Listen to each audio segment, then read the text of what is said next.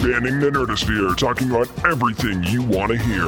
From comics to cosplay, from the cinematic universe to fan films and everything in between. It's time to get down and nerdy. Here are your hosts, James Witham and Nick Battaglia.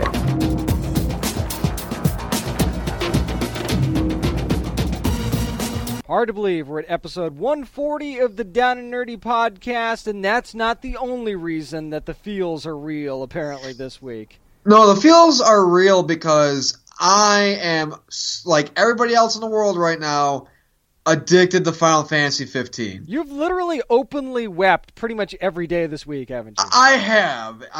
I've tweeted out, I've posted on my Facebook and my Instagram, It's just, 10 years, man. Like, it's here. It's in my living room right now, you know? Like, it's real. Like, it's finally real. It's like, you know what it's like? It's like being a kid and your dad goes to you or your mom and says, we're going to go to Disneyland. And you get all excited. And then the week of the vacation comes and something happens where Disneyland's not happening. And it happens repeatedly for 10 years. And then finally, after 10 years, you finally get your Mickey Mouse ears on. And you're like, fuck yeah. You drove to Wally World for 10 straight years and they finally let you in. Right. You're giving gamers blue balls for 10 years, Square Enix, and you finally, they had to push us back because it was supposed to come out, I think, like September or something like that, earlier in the fall. And they were like, we had to push it back because if we don't, there's going to have to be a huge patch. And I'll say this, for anybody who doesn't have it yet, for my PlayStation, it took about 50 minutes. It was the game itself took about 40 minutes to install. The patch, because I had the day one edition, it was about 9 minutes, so you have about 50 minutes to install fully. But when it installs, I sent you screenshots, dude. It's fucking beautiful. And I'm gonna, quickly highlight some things right now about it. To be honest, I've probably played less than 2% of the actual story mode because the side quests in here, they're addicting because I'm addicted to leveling up. I'm addicted to getting my combat skills, everything else up. That's Final Fantasy for you. Yeah, but the thing is, people will say, well, the side quests feel repetitive or they are repetitive. Well, yeah, if you're doing side quests for a jeweler, they're going to consist of one thing, which is travel here and defeat this thing, or travel here and try to, find this mineral or this amethyst or whatever. It's like welcome to Final Fantasy. Right, exactly. Come on. Our boy Ray Chase, a phenomenal job as Noctis. The voice acting's really good in this. Again, story-wise, my only fear is that I haven't seen Kingsglaive, the movie that precedes the game. Mm-hmm. So I'm worried that there's going to be some things that are going to be talked about or characters introduced to where I'm going to be like, I feel like there's something missing here, and it's because I haven't watched the movie, so I hope that's not an issue. But other than that, the combat system's different. It's totally overhauled. It's not the, I attack and then I wait, and you attack and then you wait. It's really it's free-flowing. It's really tactical. You have to, depending on certain level types of beasts and enemies, you have to use certain chain attacks in order to defeat them. It's nice. Really strategy-driven.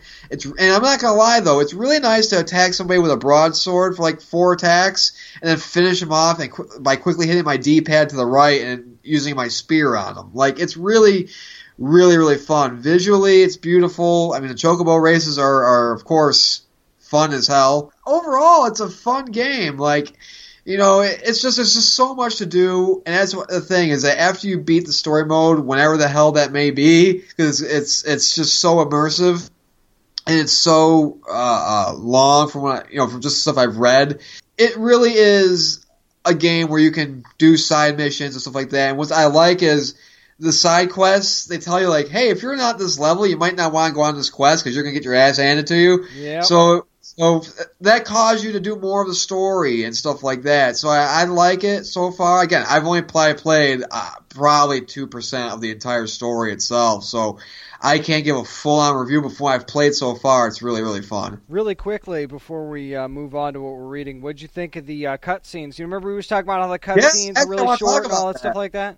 Yeah. So how if you haven't gone and listen to our interview with Ray Chase from Final Fantasy. Of course, he plays Noctis in the game.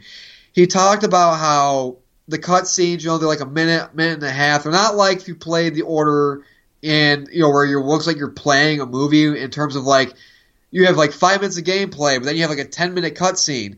The cutscenes in this, Ray was absolutely right. They are like 30 seconds to, I haven't really counted, but the longest it seems like about minute 30, if That's that. Not bad at all. Cutscene, but it's like it's not like you're getting a little bit of gameplay and there's a huge cutscene. It's like 30 seconds to a minute and then boom, you're right back into the game. It really does a good job cutting in and out of the cutscenes, so you're not like getting jagged one way or the other and stuff like that.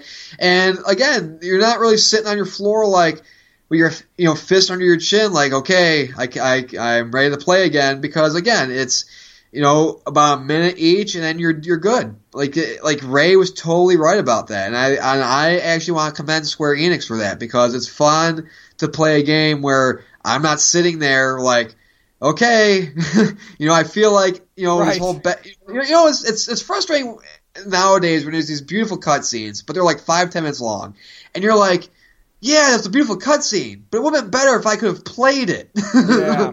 Yeah, it's like they're robbing you of the experience of actually playing that scene, Right, but overall, man, it's a fun game, and I can't wait to play more of it, and I feel bad, I feel like I'm cheating on League of Legends. Dude, it's Final Fantasy 15. I know. With all due respect to League, League will be there. You've been waiting for the sucker for a long time. I think that it's okay to, kind of move over a little bit and split your time. I feel like I've dropped League off at my cousin's house, and I get in this new car of Final Fantasy 15. And I drive off, and League just turns to my cousin's like, he's coming back, right? Like he's not leaving me. He's coming back. You dropped League off at winter camp. That's exactly what you did. So League is making, reindeers out of popsicle sticks and stuff like that while you play Final Fantasy. And once you're over it, you'll come back to League and be like, look what I made you, Daddy! And then it gave you that, and you'll be good to go. Yeah, man. But overall, though, it's a fun game. And, hey, Square Enix, you have a really good hit in your hands. But coming up next, we have 2 new comics that we're going to discuss. What we're reading is coming up next.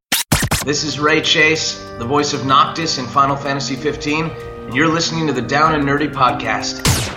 Well, nerds, it's time we pull out our long boxes. We discuss what we're reading this week. And James, your book this week, you read a book about 2 of the most strongest women, I think, in nerd and geek culture. Absolutely, and going back to the 70s, because we've got Wonder Woman 77 meets the Bionic Woman. It's kind of a joint effort between DC Comics and Dynamite, which, we've been looking forward to for a long time. Man, there are a lot of people that are working on this book. It does have just one writer, though, Andy Mangels, and then the art is by Judith Tondora. Now, 2 colorists on this book, Michael Bartolo and Stuart Chaffetz, and then 2 letters as well, Tom Orzechowski and Louis Bahalis. And man, did I get through those names without a scratch. Yay me! But, I love the way this book starts out, because it kind of gives you a side-by-side origin, like a literal, quick origin. If you were to do the Cliff Notes version of the origins of these 2 characters, they have them side-by-side, which I think that's really neat if you don't really know anything about the characters. And plus, it looks exactly like what you remember from the 70s, which is one of the things that I love the most about this book. It literally transports you back to both shows. So is that going from the art style as well? Absolutely. Wonder Woman, and of course you've got Diana Prince in here as well. Looks exactly like they're pulled right from the show. The same thing with Jamie Summers. It's so visually 70s that it's absolutely ridiculous. And the Invisible Jet makes an appearance. I don't think that's a spoiler because it was heavily used in the actual Wonder Woman 77 series anyway. So I definitely wouldn't consider that a spoiler. It jumps right in action-wise. There's no, hey, let's wait for them to get together. Let's wait until the middle of the book or the end of the book for them to finally meet each other. First page, right there they are working together. So I like that they jump right in because, a lot of books like this have a tendency to kind of drag on, and then they finally meet up together. It was nice to just have them right there on the first page together, saving people. Well, not just that, but whenever you have certain crossovers, what they do is in comics and really literature, even TV as well, you have this kind of world-building concept to where it's like you have them meet, or you have some sort of thing where they don't know about each other, but they're on a mission together or whatever, and they don't know if they can trust one another, but they got built to trust it. And then here it seems like you just throw them right into the mix together. There's no awkwardness at all, really. It's just, here's who she is, here's who this person is, go. And I like that. I like that it seems like they throw you right into the mix of things. They don't waste time beating around the bush, and because I think part of it is as well, they know that the people who are reading this, I'm talking about Dynamite, and even the people who worked on the book, they know that, okay, Wonder Woman's 77, Linda Carter, and then you have Bionic Woman. Like, this is geared more towards an older audience, people who grew up with these franchises, Right, exactly. And there's a part of this book where Jamie says to Wonder Woman, "I know who you are, here's who I am," kind of thing. So it was really neat. It's like, okay, so it's kind of like they exist in the same world kind of thing, which you would kind of hope that they would anyway. But there is a point to this, and it's funny because you see Diana Prince meet Jamie as well, and there's a "don't I know you from somewhere" kind of moment there. So I thought that was really funny. But I mean, the misogyny of the era towards women, that's a part of this book as well, because one of the dickhead guys in one of the intelligence agencies that says, "Oh, I'm glad you ladies could join us," or "I thought you might have broken a heel," or something. And it's like, okay. Yeah. So it gets uncomfortable, but at the same time, it's like, you know what? That was the era, so you got to kind of make that part of it. Yeah, and I think that's important as well. And I think that's something important for all readers, both male and female readers who are reading a book in a series like this, to where you have to have that in there because it really hits hard and it really hits on an emotional level, and it adds a level of emotions as well because of the misogyny era. I mean, we when we watched Agent Carter, there are times where you saw the way the men were treating her, and you're like, "Oh, come on, guys, that's not cool," it's like, it's just like, that's what it was back then. Was it a right thing? Absolutely not. But it's history, and it's important to have that stuff in there because, it's important that's part of the cultural aspect of that era. Whenever you're doing an era that's, 30, 40 years ago, you're going to have those things, and they're going to be, for most parts, they're going to be focal points as well. And I think that I commend the people on this book for doing that, because I think it's really important to show that. Absolutely, yeah. You have to do that, and basically the way all these intelligence agencies are meeting, because they said there's a threat to democracy, and basically there's a character in here that's that's causing some havoc. I don't really want to give away what's going on or what they're doing, because you want to read the book and you want to be surprised for yourself. But I will say that as this mission goes on, where Diana and Jamie team up together, you do see someone from Wonder Woman canon pop up in here. Not going to tell you who it is. You also see some stuff from, of course, Bionic Woman canon as well. And then you fast forward to the end of the book, something happens that kind of changes the game a little bit. You're not sad when it happens, but it does happen. So it's a very interesting book, dude. And again, Dynamite knows nostalgia so well. We've said that so many times, and it continues to be true. They give you a nice little cliffhanger at the end. This book is basically everything you wanted it to be, so it's a pull for me, man. I'm just so happy that it turned out as good as it did. Well, my book this week, James, I did Savage #1 from Valiant. Now, it's written by B. Clay Moore. The art is done by Louis LaRosa and Clayton Henry. Colors are done by Brian Reber. And letters are done by Dan Lanfear of A Larger World. Now, I will say this. Anytime you have a comic that opens up with your main character punching an Allosaurus in the throat, you have my attention. Now, if only they'd have started Jurassic World that way, you might have liked it more. Right. Well, no, because the kid still didn't die. Yeah, that's true. But I'll start off with the art in this, and the first page, I will say this, it's really beautiful. It looks kind of like cover art, really, like an old school. Some of you might expect to see have a Dynamite comic actually. Nice. It's a cover art. Now, when you get to the past, because this is broken up, it's told in two ways. It starts off in present day, and then it goes into the past and sets up what happens pretty much in the story. The past panels are done totally different in a different art style, and they're not bad. It's still really good. If you're reading stuff like from other stuff from Valiant, like Faith, or even Generation Zero, the art style is more like that. Okay. And it's not a bad thing. I think the reason why the art style was done two different ways was because this is called Savage. And so, the art in the beginning of the book, the first few pages, are to show that kind of that savage nature, if you will, that jungle-esque feel, that wild man feel.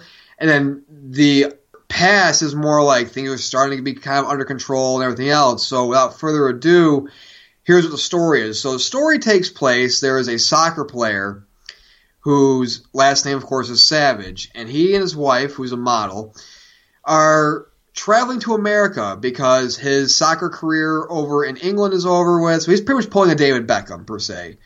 Well, their plane crashes, and they find an island, so it's a very kind of lost thing, and they have a baby with them as well. And you find out that the island that they're on really isn't the most safest place, because you find out, as you do in the beginning of the book, there are prehistoric creatures roaming the island. And it's not a good place for a man, a woman, and a baby. Based on this and Kong Skull Island, I never want to be crashing on a deserted island anywhere ever. I mean, you don't really want to, but this didn't happen to the Swiss Family Robinson. I can tell you that right now. Next thing you know, James, want to go to Hawaii? Fuck you. No, I do not. I'm not crossing any oceans anytime soon at this point. But pretty much the book centers around the father and the mother. And again, this is one of those things where it's like you have a future event and then you have the past events that lead up to it. So it's a story that's built and told in reverse. And while the mother is more of the realist, like we're crashed here, we're on an island, the father is really being upbeat to the point where you're like, you have to look at him like, okay, dude, I know you're trying to get people's spirits high. I know it's just the three of you, but, tone it down a little bit kind of thing. Like, it's just, he's like, I bet, like, he's going to the point where he's like, I bet on the other side of those trees, there's like a resort area and there's like a king-size bed for both of us and everything else. And, it's one of those things where it's like he's trying to keep his hopes up, but it's kind of annoyingly keeping his hopes up. I think that's the purpose of it. Mm-hmm. But overall, this thing, what it does really well is from the moment the plane crashes, even really in the beginning of the book, the danger feels real. And as the series goes on, if you read the synopsis, this is a story about the family and how they go crazy after 15 or so years on the island. Huh.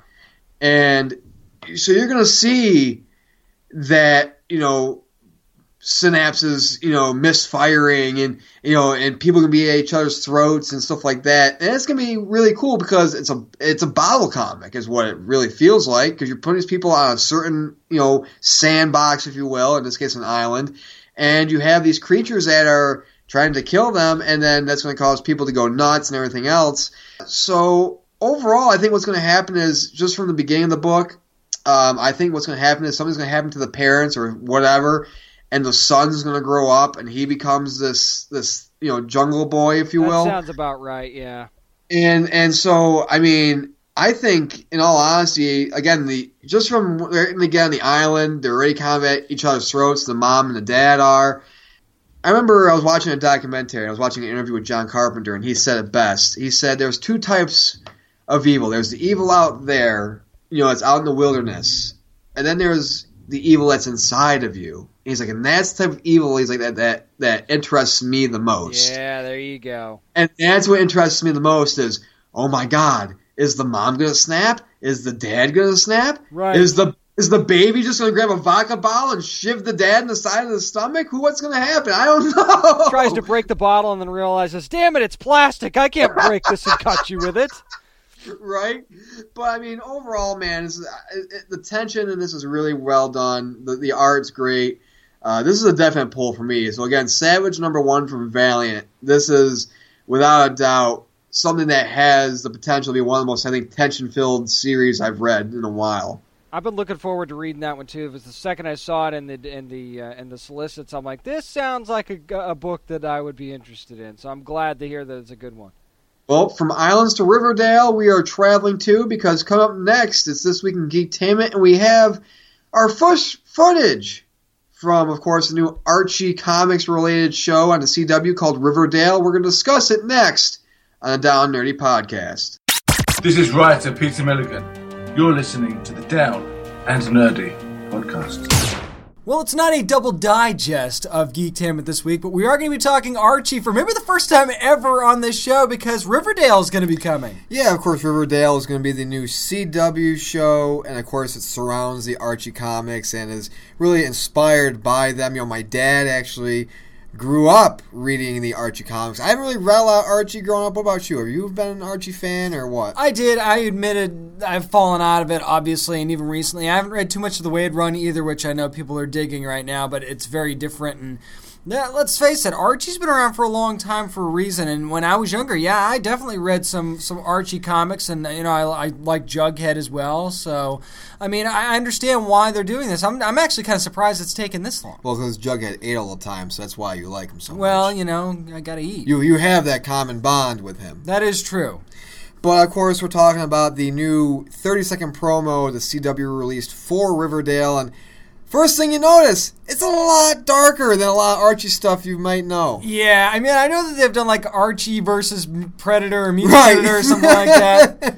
This doesn't seem like the same thing. I mean, by darker, you mean, I mean, it's just got that feel to it. I mean, when you've seen the promo, and it definitely has that CW sexy edge too. Yeah, let's just say Archie with abs. Archie with abs. When you say CW feel, what you're really saying is there's shots of dudes with just packs on packs of abs. And then you've got Betty and Veronica and their sexy bastards. Right. It's like, okay, the heart-shaped sunglasses, I get that. That was a nice little nod, but come on. Yeah, it has that high school B-film feel to it, and you know, watching the 30 seconds, I mean, there's not a whole lot. I mean, it's not like a full-on trailer, so we don't know what's going on. We do see some, you know, police tape showing on, so maybe, you know, from what I'm guessing, it's going to be a little bit kind of like maybe Vampire Diaries, just more from an aesthetic feel and look to it, to possibly mix with maybe a little bit of Supernatural mixed with possible Twin Peaks. I got a Buffy vibe. Actually. Did you? I got a little bit of a Buffy vibe, and I don't know if it was just the surroundings or what, but I mean, and maybe it's because that they've been looking for something to fill that void, I think, for a while. Well, because I think you say the Buffy vibe because, you know, and Angel as well, and Charm because, you know, it was on the CW, which used to be, you know, in WB Network, right, and UPN as well, so, it has that kind of feel and that look to it, I think, because it has, as you mentioned, it feels like the predecessors before it. Again, not a whole lot is known about what's going on. Nobody even speaks. Right, nobody even speaks. It's just, you know, tons of footage, and that's it pretty much for 30 seconds. The abs speak for themselves. Each ab has a certain voice to it, a certain power. It's like Hollywood Squares with abs. I'll take upper left to block. And somehow Whoopi Goldberg or some comedian's just like inside the abs. It's like a fourth wall break. What are you doing in there, Ellen DeGeneres? I don't belong here. But I mean, you know, overall, again, it's not really a whole lot we can speculate because, again, we haven't seen a trailer for it, and I expect we're going to get one within, I would say, we're heading into December, so within the next couple of weeks. Hey, it premieres on January 26th, they better get with it. Although either that or it's just a big secret that they don't want to let out of the bag. Right. But I mean, overall, I think that, you know, before we really can really dive into, you know, what's going on, let's just do this. What do you as somebody who's read Archie, what do you expect and hope to see out of Riverdale? One thing I do like that they're doing it a little bit different. I'm not gonna lie. I like that they're gonna go away from what the the strips and the double digest and stuff used to do. What I hope they don't lose is the humor element. I don't want it to be forced either, because when you see dark stuff like this, it tends to be forced sometimes and it doesn't quite land and it kind of disappoints you. I think you got to have the humor element in this. I mean, you see Jughead for a couple minutes in this promo, and it's like he's a little bit of a tough guy. And I'm like, I don't know, so I'm a little worried about that. So I hope that they at least have that. But at the same time, because it's a series, you got to give me a good story, and it's got to grab me at the get. I'm not saying that I'm thinking that this is going to be a bad show, and I don't know if it's going to grab me. But if you're going to do this and you're going to do it differently, you better have a good story. Because if you don't, it's not going to matter whose name is on the jacket. I want to kind of highlight what you just said about the humor in this, because if you've watched this 30-second clip and if you've read up on Riverdale, it's going to have that darker feel to it. I think a lot of the humor in this is going to be really witty humor. I think it's going to be kind of dry humor in a sense as well, which I'm down for. I don't think it's not going to be the goofy Jughead and Archie comic strips. This is going to be something a little bit more serious. I think, honestly, this is something that CW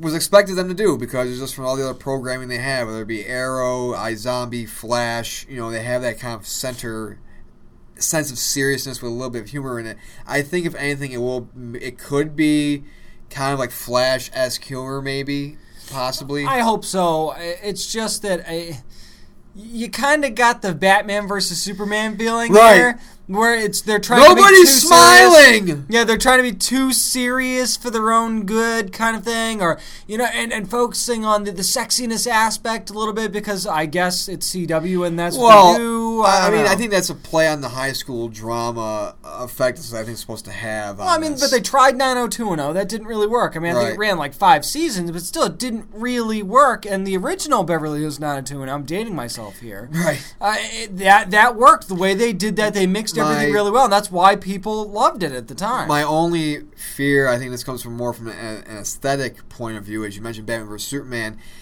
Just judging from what we've seen, I fear that a lot of the color is going to be fleshed out. Yes, God, yes. And what do you think when you think of Archie? You think color. Yes, you think color, humor, and obviously there's not going to be jalopies laying about and stuff like that. I get that, but you're absolutely right. I think that's important as well, going back to the humor aspect of this, is that I think it'd be nice where, like, if this doesn't take itself too seriously, where kind of, to use a Deadpool kind of point of view, it knows what it is. Mm-hmm. Where it doesn't take itself too seriously, and it knows what's the source material it's based on.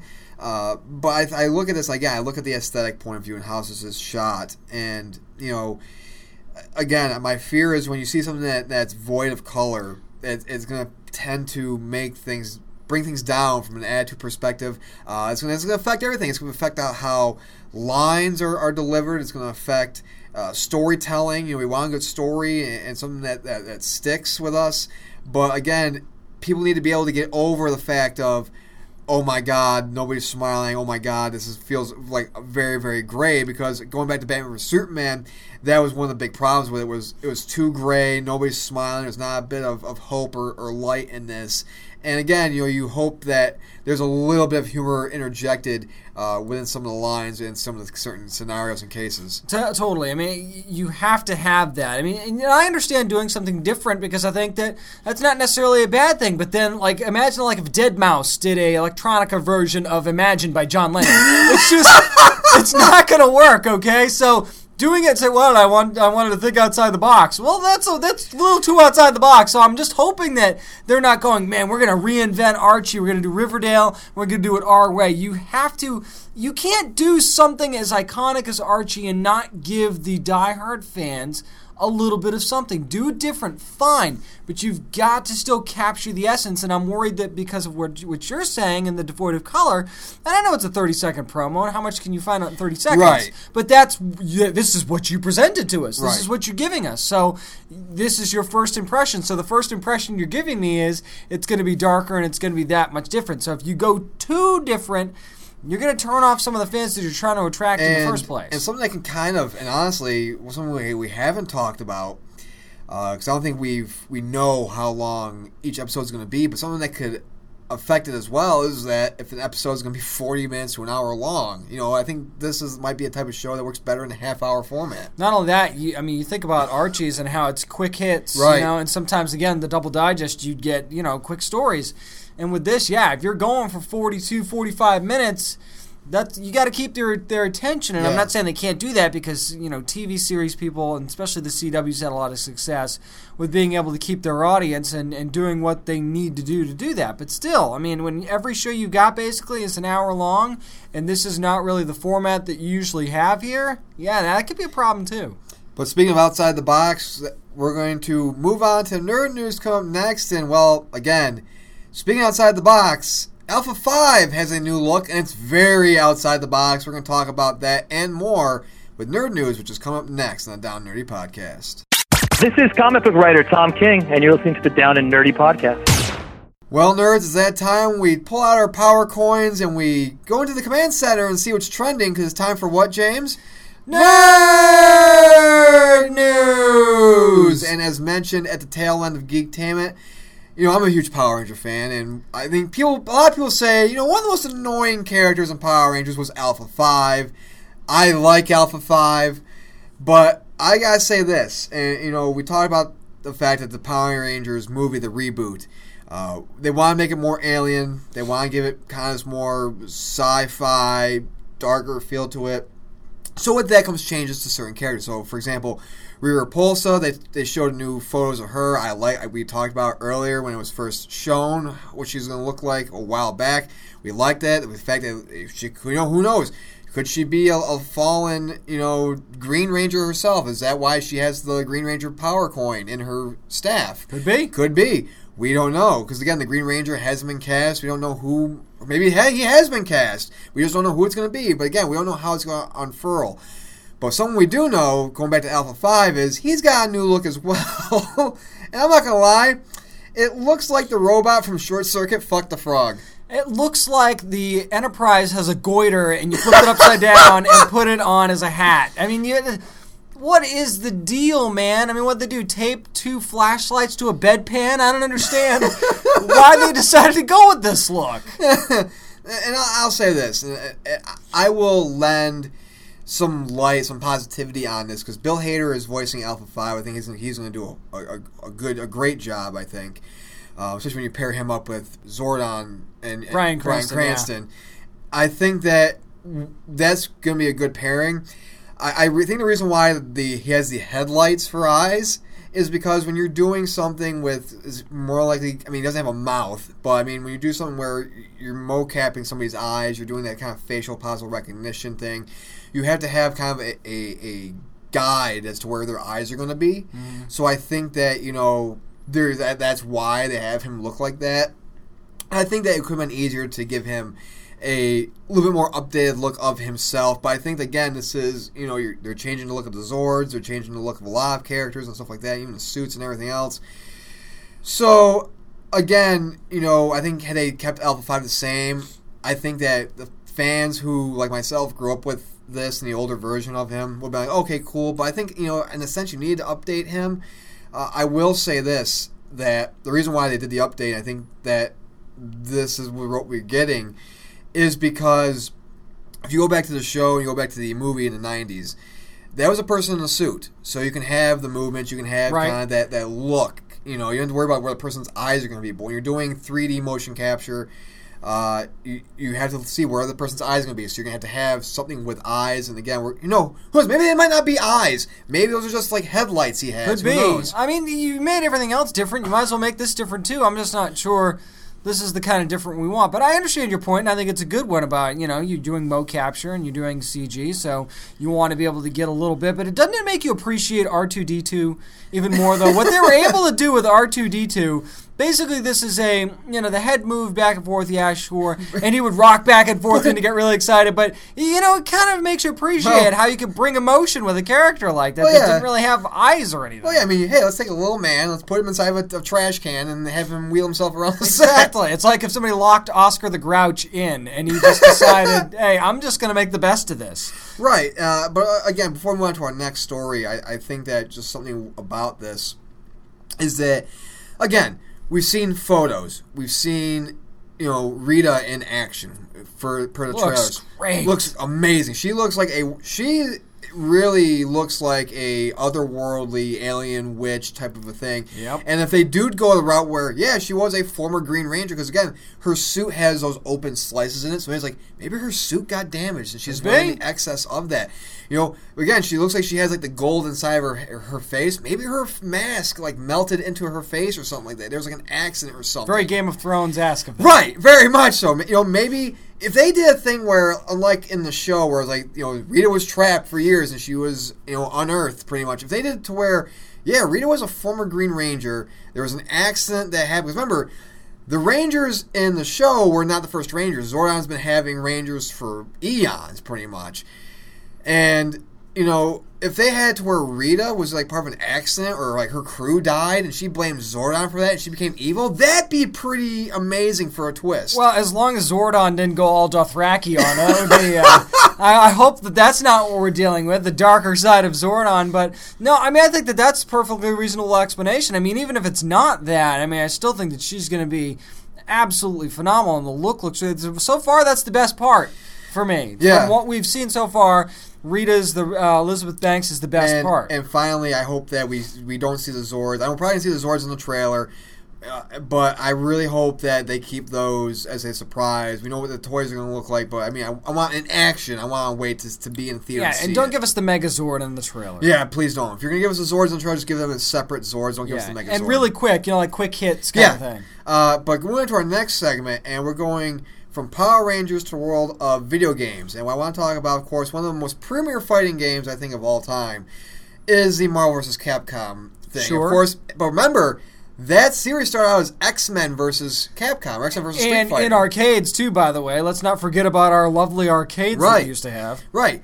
So this is just a rumor, but according to Polygon and a couple other sources, Marvel vs. Capcom 4 looks to be happening. It's actually expected to be announced at PSX. And a big news thing about that, and a big rumor is, while the Marvel side will be composed mostly of MCU characters, the X-Men will not be in the game. See, here's my thing. Why do this? At all. Like, at all. Why do this at all? Do we need Marvel versus Capcom 4, especially if you're not going to use the X-Men? And you can't say, we're not going to use the X-Men, but Wolverine's going to be in it. No! You can't do that. You're either going to use the X-Men or you're not. And does that mean they're just going to push the Inhumans in there? Are the Inhumans just going to be the replacement for the X-Men all the time now? X-Men, or Deadpool's technically an X-Men, so that means Deadpool's not going to be in, because he was in 3. So, and honestly, a Marvel vs. Capcom game without the X-Men is kind of like a Marvel vs. Capcom game without Street Fighter. Right, and maybe they won't be in it either for all Don't you shut your whore mouth. Well, I'm the one sitting over here saying, why do this at all? Do we need a Marvel vs. Capcom 4? Seriously, I'm actually asking. Why not? But because we've had so many good ones already. They could royally screw this up. To me, the pinnacle of the franchise of Marvel vs. Capcom 2, that was, because I used to rock what I called the Beam Team, which was Cable, Cyclops, and Ryu, because all their powers were beams and Cable. Right. I will admit, I was a little troll gamer when I was like 11 years old, 12 years old. But I would sit in the back part of the corner with Cable, hit back and B, and have him fire his fucking pistol over and over again. Same thing with Cyclops and his optic blast. Hey, we all have our moments in our games where we do stuff like that. I totally get it. I was never a huge Cyclops fan, like in general. Right. But every time I played Marvel vs. Capcom, you could bet that Cyclops was on my team. Yeah, exactly. He was one of the best characters. But you look at this game again. Say it does get announced, and say the X-Men aren't going to be in this. Is this more Fox saying we're not going to help Marvel out, or is this Marvel saying F you to Fox? I think it's that. I think it's the latter. I think it's because they want to make it MCU characters, which is fine. Do that, but you're not going to capitalize on Deadpool right now. You're not going to capitalize on what's going to be probably a reinvented X-Men franchise. You've got a chance here, but if your idea is to go all in on Inhumans now, To me, that's a risk because everybody always shouts from the rooftops, "Oh, we're gonna get an Inhumans movie! You're gonna get an Inhumans show," and then you're probably not gonna watch it, and you're not gonna buy it. But with that, you get a plethora more of people saying, "Really, the Inhumans aren't the X-Men? Come on, Marvel, stop trying to make the Inhumans happen." Now, I will say this, and this is why this is a rumor that has to be tread lightly, because we all know X-Men Blue and Gold are coming out as well. True. So we got some new X-Men titles coming out, so maybe they'll say, you know what? Well, we're going to have the X-Men in here, of course. You know, I mean, we got these new X-Men comics coming out. Why wouldn't we? Not only that, but I think that Marvel's been trying to make the Inhumans the new X-Men for a while now. Right. And it's never worked, but they are not going to stop trying because they want an X-Men for a new generation. The X-Men were for the generation of the 90s, people like yourself. So now the people that are getting a little older, the other millennial crowd that's getting a little older and past that, the younger crowd that's coming up now, they want to give them their X-Men. They're trying to make it the Inhumans, and it's failing miserably because kids, 12, 13-year-olds aren't necessarily relating to the Inhumans. I'm not saying the Inhumans suck and we shouldn't have them at all. I like not all of them, but some of them, but that's true of the X-Men as well. But I can tell you right now, I love a lot more of the X-Men characters than I do the Inhumans. What I think makes, and this is going strictly from what got me into comics in the first place, X-Men has really got me into comics in the first place because of all, you know, again, growing up with one arm, physical disability and handicaps, being seen as different, I melded with them. I'm like, these are like treated in a sense how I feel like I was treated growing up. So there's that reason why I'm like, I love the X-Men so much. So for them to not be part of a Marvel game, a Marvel franchise, is really sad. And I think it's honestly, both sides are to blame, I think, because both sides, I think, it's kind of petty if you really think about it. But it's been petty for years, and it's going to continue to be petty. I mean, look at Feige came out and said, yeah, there's not going to be an X-Men Avengers crossover anytime soon in the MCU and with Fox because nobody seems to want to play ball kind of thing. That was the gist of it anyway. Right. And you go, that's fine. That's kind of what we expected because we know you guys just can't share. It's like the kids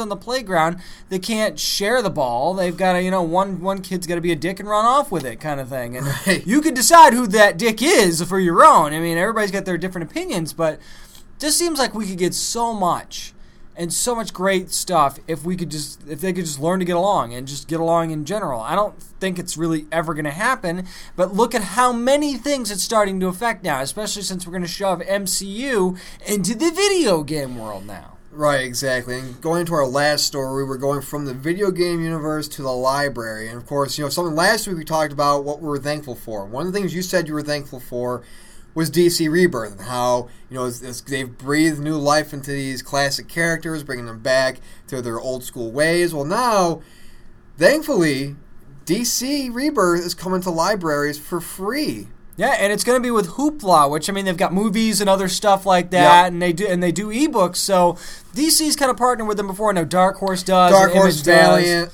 Yeah, so basically you're going to be able to, quote-unquote, borrow from the library and get the DC titles, like the first trade's not like an issue. Right. I mean, DC, the Rebirth special's up there right now if you've got the Hoopla. Right, for example, like if you're a Green Arrow fan, they're going to have Volume 1, the Death of Oliver Queen. Yep.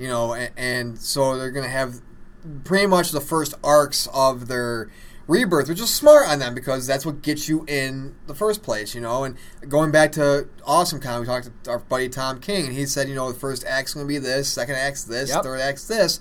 And the first act of a lot of these series has been wonderful. So I think, again, we can't stress this enough to not only support your local comic book shops, but also support your local libraries as well. Absolutely. And I got to say this. Usually when you have something that's a huge success, which DC Rebirth has been. I don't care if you're a Marvel apologist or what you are. And this is fact, they've knocked Marvel from the number one spot for a while. Right. You can be a fan of whatever you want to be. It's time to admit that DC Rebirth has been a gigantic success. But usually when something's a success like that, you don't see it given away for free, basically. Right. Now, granted, you still have to have the app and all that good stuff, but they're giving you the first arcs for nothing, basically. Right.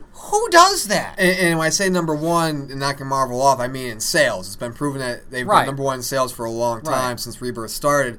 And again, this is important to announce because this is at no cost to the person who goes to the library. The library is paying for this themselves. Right. And so I think it's wonderful. Again, you can't stress it enough. Some of my fondest memories were going with my mom to the library. When she was doing her studies and stuff like that, I go look at books or play them. They had the computers; they were learning software on them. I play those. I actually read a lot of Mad Magazine over there. There you go. Growing up. At least you didn't have to read it on the long stick. Right. But the library was actually where I went to elementary school. I went to Porter, and this is for people who live in Syracuse, New York. The Hazard Branch Library is literally right across from it. I will say that the library that they had in my middle school was pretty epic. I mean, it almost seemed like it was an underground library for some reason. Yeah. Like, you didn't know it was there, and then you went in and you're like, oh my gosh, this thing is huge. Where is this? Where am I right now? And then I think one of the more, the library I had in elementary school, it was separated in two things. You had the one section for the kids, because it went grades K or pre-K through 6. So, you're a little kid, they say, okay, you can take a book out. Because, library was, quote-unquote, a class. Correct. So, you get, a Dr. Seuss book. I remember one of my favorite kids' books growing up was The Stinky Cheese Man. I don't know if anybody's remembered that book. Okay. All right. Explains a lot. It's pretty much, for people who haven't read it, it's pretty much like a satirical take on fairy tales. For example, instead of Princess and the Pea, it's Princess and the Bowling Ball. Ah, I gotcha. So stuff like that. Stinky Cheese Man, it's like a gingerbread man. Run as fast as you can. Can't catch me, the Stinky Cheese Man. Now it makes sense. So it's kind of like a twisted take on that, but for kids. But then when you get older, you got to go in the adult version. Now, mind you, this was a Catholic school. Oh, boy. But the adult version... Were there beads to get through there? Yeah, there were rosary beads hanging. You kind of looked through one way and the other, and you're like, I'm going in. You had to dip your hand in the holy water, Nobody's looking, I'm going in. Right. But no, I mean, that's where they had all, the encyclopedias, the dictionaries, they had the Hardy Boys books. You think it's going to be exciting, you go, damn it. This lousy Britannica. Yeah. Damn it. They have Miss Britannica of 1993. Where's all the adult stuff? What is this Life magazine? Come on. What the hell are the Hardy Boys doing here? This is now XXX after them either. God damn it. But, I mean, no, libraries present an important thing. I mean, my dad, he's 60. And he still goes to the library, and he gets books, and he gets audio tapes from when he was growing up and stuff like that, and audio shows. That was key. Actually, what was funny was a little bit of one more tangent. Yeah. When I was in first grade, the teacher actually had us write stories, and then those stories would then be bound and put on a shelf so the other kids could check out your stories. There was bounding back in a prehistoric era? Yes, absolutely. Oh, it was with the fish bones, and you kind of wrap it around, kind of thing. Seaweed, wrap it up. Exactly. You use what you have, basically. Okay.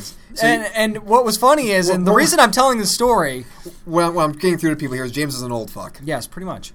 The gray is really starting to come in. But the reason I'm telling you the story, it is relatable, is that in first grade I was writing. I'm not even kidding. Transformers fan fiction. Illustrated and written by James Witham, by the way. Just thank God you weren't writing Transformers erotica.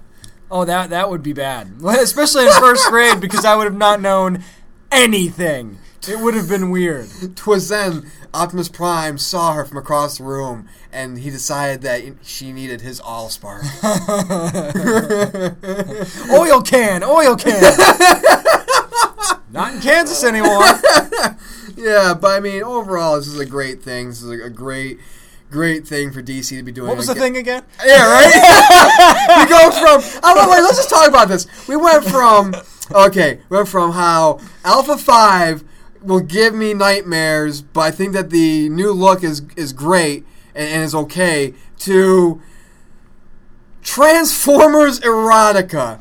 That's a hell of a one. And not only that, but Transformers erotica that was written by a second grade elementary school taught James Witham. So many hashtags. so many hashtags. Hashtag eroticons. Oh, boy, that's definitely more than meets the eye right there. I'm just picturing somebody, okay, like somebody sitting somewhere Like the creator of BronyCon, for example, is thinking, there's a new con idea. Oh, no. No. This is not a good idea. Do not do that. But you know what would be a great idea is, of course, talk to the writer of Mask from IDW. He's coming up next on the Down Nerdy podcast. Slip hazards everywhere. This is comic book writer Jackson Landon, and you're listening to the Down and Nerdy podcast. On the heels of Revolution, one thing that Nick and I were so excited about, even before Revolution, when we found out that Mask, the Mobile Armored Strike Command, was finally going to get their own series, and we're really excited now because we got the writer for that series, Brandon Easton. How you doing, man? I'm doing fantastic. How you guys doing?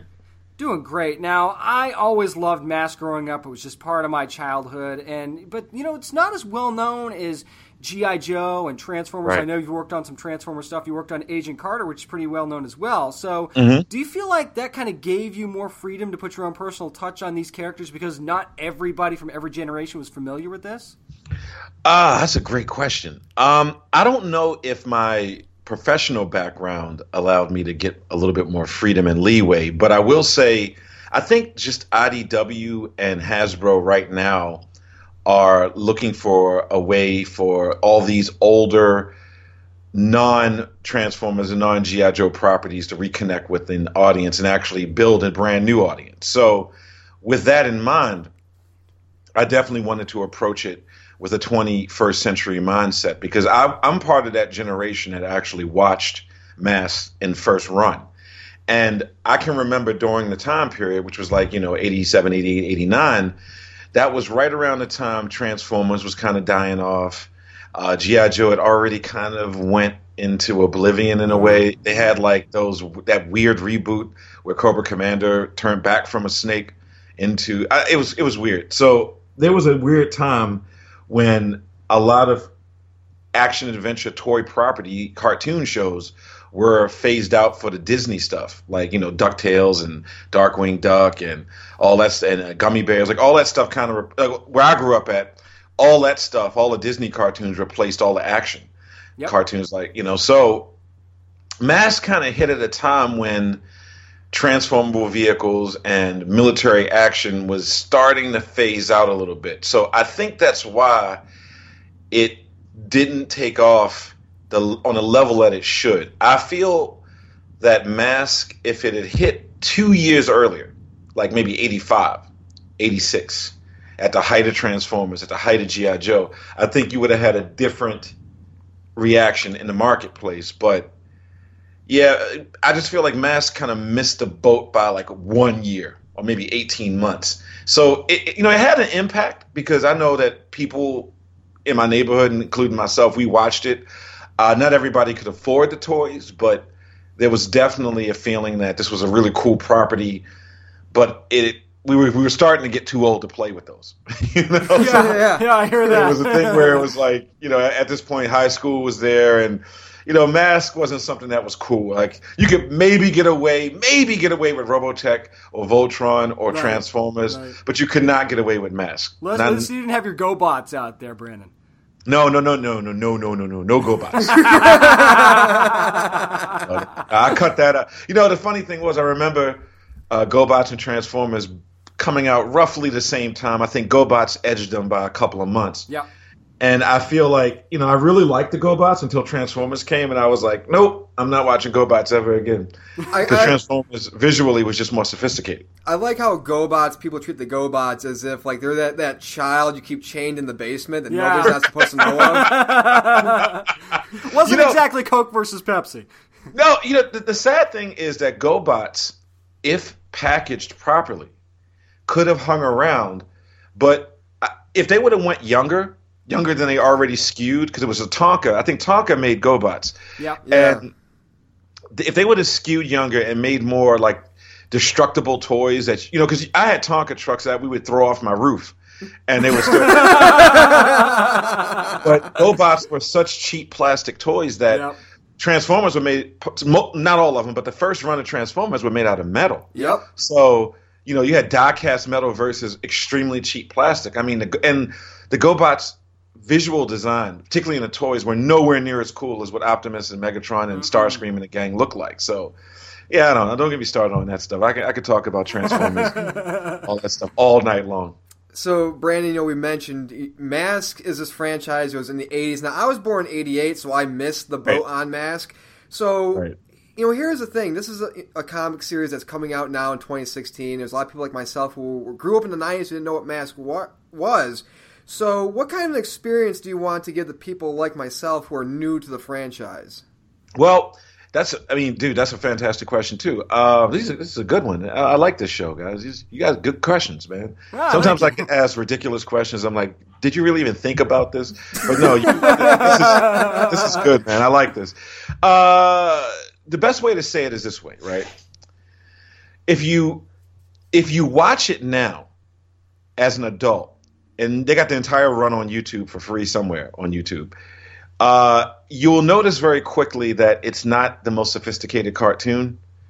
The voice acting is not great. The music's pretty cool, but when it comes down to storyline and just the general viewing experience, it's not really fun to watch after a while. Like, you watch 3 or 4 episodes and you pretty much got the entire run. So what I wanted to do was get the Mask concept into what people are into now. So I use the Fast and the Furious franchise as an example, as an exemplar for how Mask should work in the 21st century. And considering the fact that it has to fit into the Hasbro universe with G.I. Joe and Transformers, I needed to come up with a thing that would make it make sense, make it logical for them to exist in that world. So we came up with this like weird little backstory, which I'm not going to reveal quite yet. But I feel that I'd like a viewer or a reader who did not grow up with it, who was not there when it first came onto the scene. I would like a person like that to not have to think about the original show too much and just concentrate on the fact that you have this multi-ethnic, technologically sophisticated strike force based on Cybertronian technology that is running around in a world where giant robots and Cobra exist. So you've got to have it fit into that.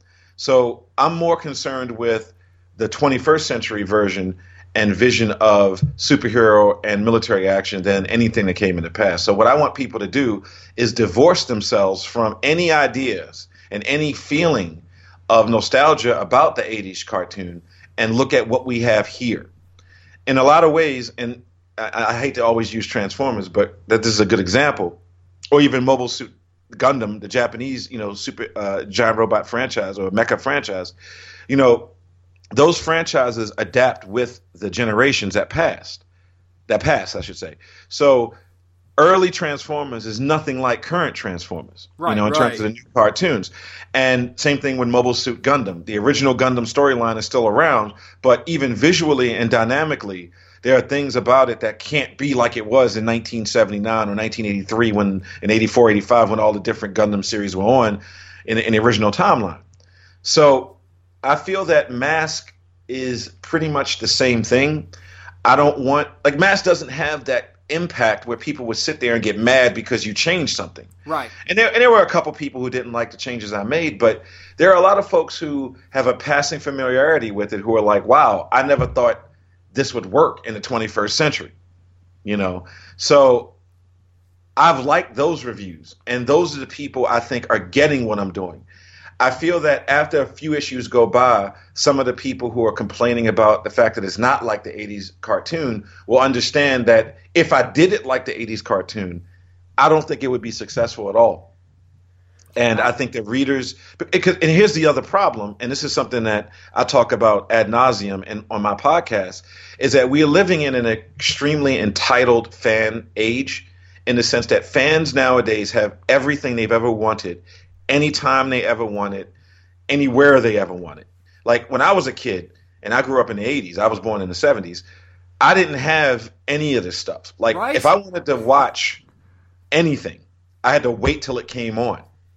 And that was it. Like there was no DVR. There was no streaming. I mean, that wasn't even a thing that I could even conceive of back in 84, 85. Right. And even in the 90s, when I was growing up, we had VH. If we missed a show, we had the VHS tapes that had like 2 episodes per Right. tape on it. That cost $35. Right, exactly. at Suncoast Video. Yeah, you and I are about the same age, Brandon, and yeah, it was hell.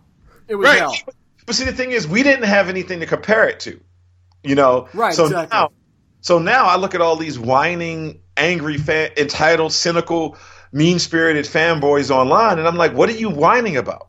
Like, if you don't like all the stuff that's out there, there's something wrong. Like, if you don't like this one thing, there's like 15,000 things that you haven't seen. Right. And I'm not kidding. It's literally 15,000 different properties and TV shows and cartoons. And I mean, you could literally, and I wouldn't suggest this, but you could get a life sentence in prison and never watch the same thing twice. That's true. That is absolutely true. Like you could be like, if you get a 50-year sentence, let's say, you could literally watch something new every day, all day, all the way up to the time either you died or you got parole. Right. And It's like Netflix and Serve. I mean, seriously, like when I look at Netflix, right? First of all, I just look at the stuff that's on TV that I like.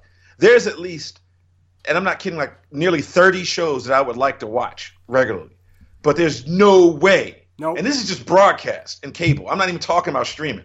Like there's like 30 shows that I would love to be able to sit down and enjoy, but the realities of life mean that I can't do that. Right. So I am very grateful for the age that we live in, that if I want to watch Arrow and I'm on a plane 35,000 feet in the air, I can watch Arrow Yep. for the entire flight. Or I could watch Mobile Suit Gundam. Or I could watch Transformers Combiner Wars. Or I could watch How to Get Away with Murder. I mean, there's all these things I could do and never be upset or complaining. So I feel that right now, I'd like Mass fans, particularly the old school Mass fans, to give it a chance and take and back off of the nostalgia a little bit and realize that a lot of us, particularly children of the 80s, look back at the 80s through rose-colored glasses, because there was a lot of stuff that we think is cool that is nowhere near as cool as Oh, yes. Oh, yeah. Yeah. You know what I mean? So when you look at it from that perspective, I feel that some Mass fans look at the show and think, oh, it was this incredible thing. And I'm like, all right, if you really think that, go on YouTube or go anywhere and watch the first 5-6 episodes of Mass and tell me if a 35-year-old man could watch that in public and not put his hands in his lap, put his head in his lap. Because I tried watching it, and I was at home alone, and I felt embarrassed. So I can't watch this anymore. Wow. Well, I got to say, Brandon, one of the things that I think you've done so well with this series is Miles Mayhem. And I always kind of felt, even back then, that Miles Mayhem was probably one of the most evil villains, especially in the Hasbro world, just because of all the things that go into him. So do you agree with that? And just how far will he go in this new series? Ooh, boy. I can't. Well, I'll say this much. He's not going to be I'll say this, okay, without ruining anything. His goal is not really to hurt everybody. He's not trying to I'm not making light of this, but he's not trying to put people in concentration camps. He's not trying to execute whole populations. He's not trying to commit genocide. That's not his goal. His goal overall is to first eradicate Cybertronian life and then use the carcasses of Cybertronian life to create an empire on this planet based on his weapons manufacturing and distribution. So that's step one of his plan. In doing that kind of thing, being a weapons trader and manufacturer, you cannot be a crazed sociopathic, genocidal maniac, because you need customers. And in order to have customers, people have to live. You have to have wars. And in order to have wars, you have to have populations. So he's not necessarily committed to killing people, although he, and by extension, that's what he does. But he's more concerned about his financial bottom line at first. Then things will change as the series progresses and as other elements kick in from the shared Hasbro universe at IDW.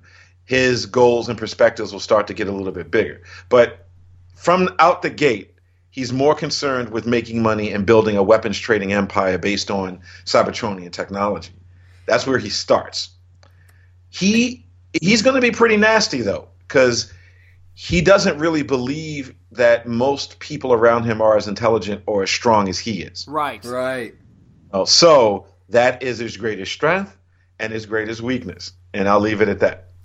And so on the first page of the first issue, Matt Tracker, highlights the events of Revolution, which of course was a crossover that precedes the series, and he talks about its cost and what has happened to the Max team. So how much of what happened during that crossover will have an effect on him mentally as the series progresses? And the thing that's interesting is his age. Like, this has all happened to him when he's like in his, appears to be his early 20s. Early 20s, yep. Okay, let's see. What I want to do with Matt Tracker, now what they did with him in Revolution is a little bit different than where I'm going with it, in the sense that I didn't write the mask parts of Revolution. That was Cullen and John Barber, Cullen Bunn and John Barber. So they had kind of a massive mandate. They had a lot of work to do, and I think they pulled it off. However, their rendition of Tracker is a little bit younger in terms of emotionally than where I'm going with it. So yes, he's going to have to deal with the repercussions of learning about his father, Cornelius Tracker, and what Cornelius had to do with the invention of the mass technology itself, as well as his past dealings with Miles Mannheim, soon to be, Miles Mayhem. So emotionally, he's going to be starting off in a place where he's going to learn what happened to his dad and then want to find out more about General Mayhem's connection to that. That's the first story arc. As we get into issues 6, 7, and further on, you're going to see him get a lot more confident. And I'd say by the second year, by issue 13 and 14, he's going to be a lot more like Cyclops from the X-Men, like the 80s version, more so than, the current Cyclops, who's like a villain. But he's going to be very strong. He's going to be the person that they all look to, and he's going to have always a plan B to get out. But right now, because what I want people to do, and in this sense, right now, I want him to be the guy who's thrown into the situation, and he's learning as he goes. One of the things I hate about a lot of superhero comics is that you put somebody in an extraordinary situation, and they behave as if though they already had this ability to deal with this. And that's not how the real world works. Mm-hmm. That's not how military veterans, I have family who are in the military, right? They told me the first time a bullet was fired at them, they completely lost it. They were like, all that training goes out the window when you're under fire, right? So Matt is going to be he's not going to be spineless, or he's not going to fall apart, but he's going to be making huge mistakes early on. He's going to rush in when he should have probably waited. He's going to give the wrong order. He's not going to have complete faith in all of his colleagues quite yet, because that's where you begin. It's like starting at a brand new job. Do you know everything? Do you know how people really are? Do you know who the person you can't trust is yet? No, that takes a little bit of time. And that's what I'm doing with this. And I would hope that people could be patient, because one thing, this is going back to fan entitlement, I feel like people want everything explained in one issue nowadays. And I'm like, this is an ongoing series. You'd be lucky to get all your answers by issue 4. So, right. Please, let it. I remember reading Marvel in the 80s, where they used to do storylines that would last 4 or 5 years, and sometimes longer than that. And you're sitting there for example, Wolverine's origin, they dragged that out for 30 years. Right. Yep. Literally, the Hobgoblin, who a Spider-Man villain. Who they dragged his true identity out for 15, almost 20 years of my lifetime, and I'm like, and now you read one issue and fans can't wait 25 more days, right. It's like, oh well, I look at all the reviews of my work, and then people were complaining I gave it a chance, but I'm not seeing any vehicles, and where's Venom? And I'm like, guys, you do realize we've got a long way to go. Right. So just relax, take it easy, and just give me a shot. Just give me a benefit of the doubt. If you don't like it after 3 or 4 issues, I accept that. But just, relax, take a deep breath, and look at where we're going with this. Because I think people will be happy when they get to the end of issue 2, particularly people who want vehicle-based action. There you go. Now, Brandon, we were talking to writer Brandon Easton of Mask Mobile Armored Strike Command #1, which is available now at your local shops and at idwpublishing.com. Speaking of the vehicles, Brandon, I got to ask you, you could have one of the masks or one of the cars, but not both. What do you choose? Oh, that's easy. I would love the Spectrum mask, because that mask not only can read and identify everything on the electromagnetic spectrum, but you can also fire beams, and you can also levitate. I don't need those vehicles if I have that mask. Thank you. The things I'm going to do with Matt and the Spectrum mask is going to be really cool, because I'm going to really get into the physics of it, and it's going to be a lot of fun. And I think that Spectrum mask is, well, I'm not going to ruin anything, but that mask is really awesome and it's really important. And I think that I think people are going to be really I think people are going to enjoy some of the really cool visual effects we've pulled off in the comic from that Spectrum mask. I'm just going to keep it at that. And Brandon, again, if you were a part of Mask, what's one type of mission you like to go on, and which member of the team would you take with you? You can only take one member. Ooh, that's rough. Wow. I mean, for me, I would love to do some kind of humanitarian mission to help people who are really suffering somewhere in the world, maybe like Syria or certain parts of South America, certain parts of Central Africa. I would probably try to do something that would help with irrigation efforts, like bringing clean water. I mean, we could do that here in Flint, Michigan, for God's sake. Yeah. I mean, for me, that's what it's about. Like, I feel that if you have that power, you should try to enhance the quality of other people's lives. And I would definitely go into some war-torn region to try to bring stability and save the lives of children who are horribly exploited in those type of environments. And I don't know who I would take. I mean, if I could take, Brad Turner with Eclipse would be awesome. But I don't know how good holograms would come into play in those type of environments unless we were doing a direct battle mission.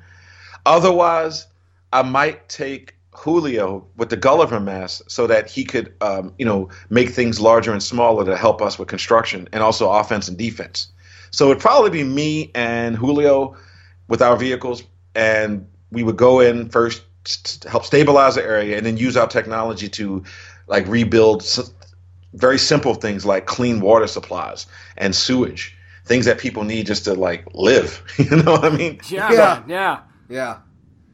Yeah, definitely. That sounds like a great idea. Now, one of the things that IDW has done with these new Hasbro comics, and with this one as well, is give the readers a ton of variant covers. So talk about some of the great variants for the first issue, and there's a lot of them. And are there other great artists that are kind of lined up for future issues?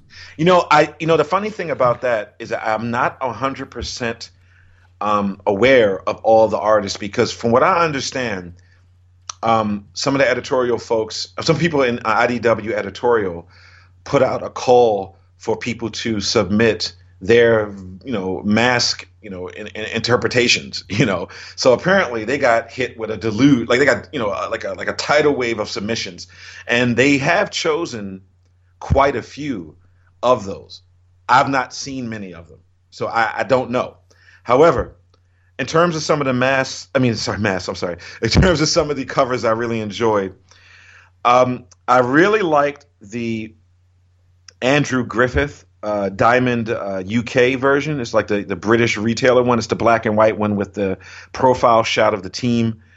Yeah, I love that one. Yeah, that's fantastic. The Paul Pope cover with Brad on it, on the motorcycle, is intense. It's beautiful. I really enjoy the one by Sonny Liu. It looks like a propaganda poster almost. It has the Matt in the middle and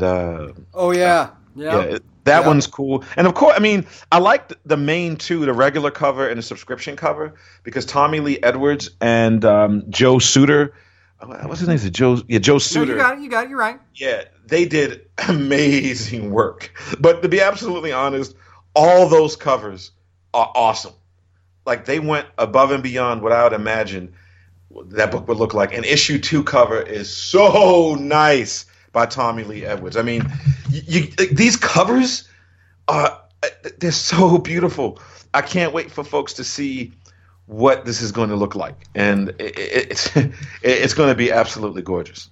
And you know, Brandon, while we're talking about the art, one of the many things I love about this first issue, I know a thing I'm going to love about the entire series as well, is how detailed and colorful the artwork is. So what are some things Tony Vargas and Jordi Esquin have impressed you with the most so far? Oh, well, starting with Tony. Tony had done, he did some action sequences for issue 2 that when I was writing them, I was like, maybe I'm not describing them properly. So one of the things I do in my scripts is I provide a lot of visual reference. I'll even put YouTube links in for action sequences so they can get an idea of what I'd like to see. And there's a great battle between Thunderhawk and Switchblade, which I've put up a couple of teaser panels from on my Facebook and Twitter feeds, and even on Instagram. And I'll tell you, he just blew my mind with how beautiful he made those vehicles look, and then how he gave them a sense of weight and aerodynamicism, or whatever aerodynamics, whatever that word would be, that I didn't imagine he could pull off. And he pulled it off. And one of the things that the colorist Jordi did is in issue 1, I think it's on page 7, when Julio and the gang are hiding behind a hologram. Mm-hmm. And yep, I know what Julio sticks his head out, and you get a distortion pattern.